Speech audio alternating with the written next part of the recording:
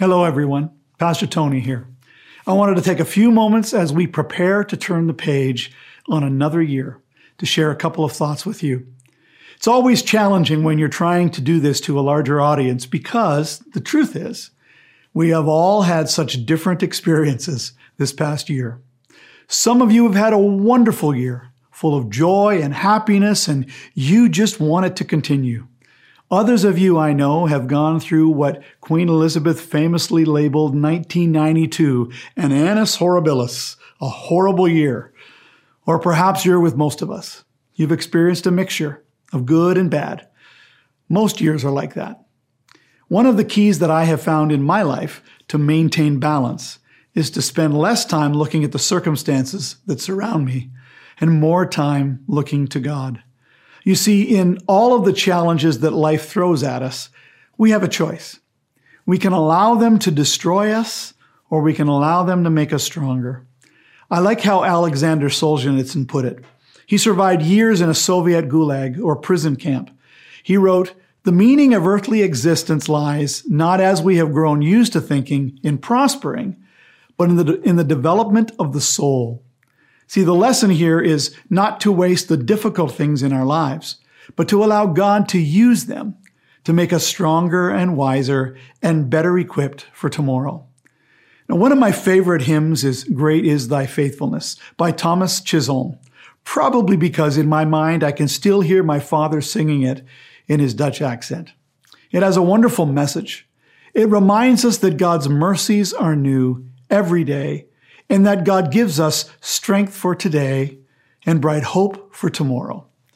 Now, what I find most interesting about this song is that it was taken from verses in Lamentations from the Old Testament.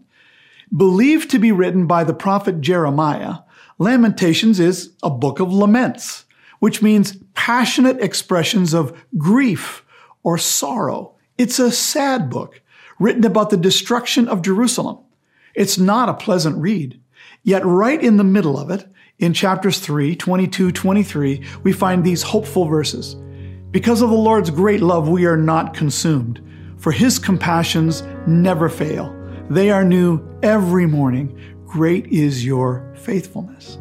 So to each of you, in whatever situation you find yourself, remind yourself of these truths. First of all, God loves you. Don't doubt that truth, even when life gets difficult. God didn't promise his followers an easy life. He promised us his presence. Next, it says that his compassions never fail. In spite of the broken down gates and the rubble around him, Jeremiah knew that there was more to the story. God wasn't done.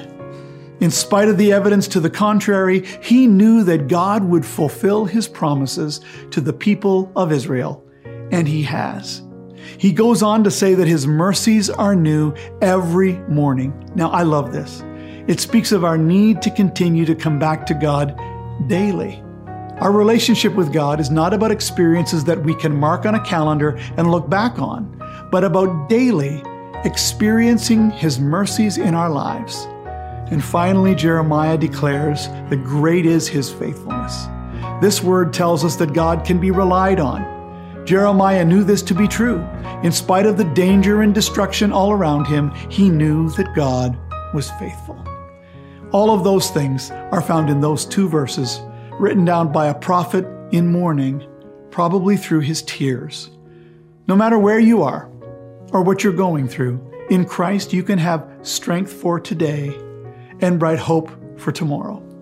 Now, as the calendar flips to a new year, some of you may face it with some trepidation, not knowing what it holds. I love the way that King George ended one of his New Year's addresses during the Second World War. He quoted a poem written by Minnie Haskins.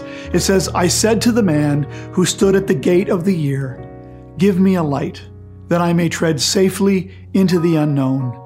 And he replied, 'Go out into the darkness and put your hand into the hand of God. That shall be better than light and safer than a known way.'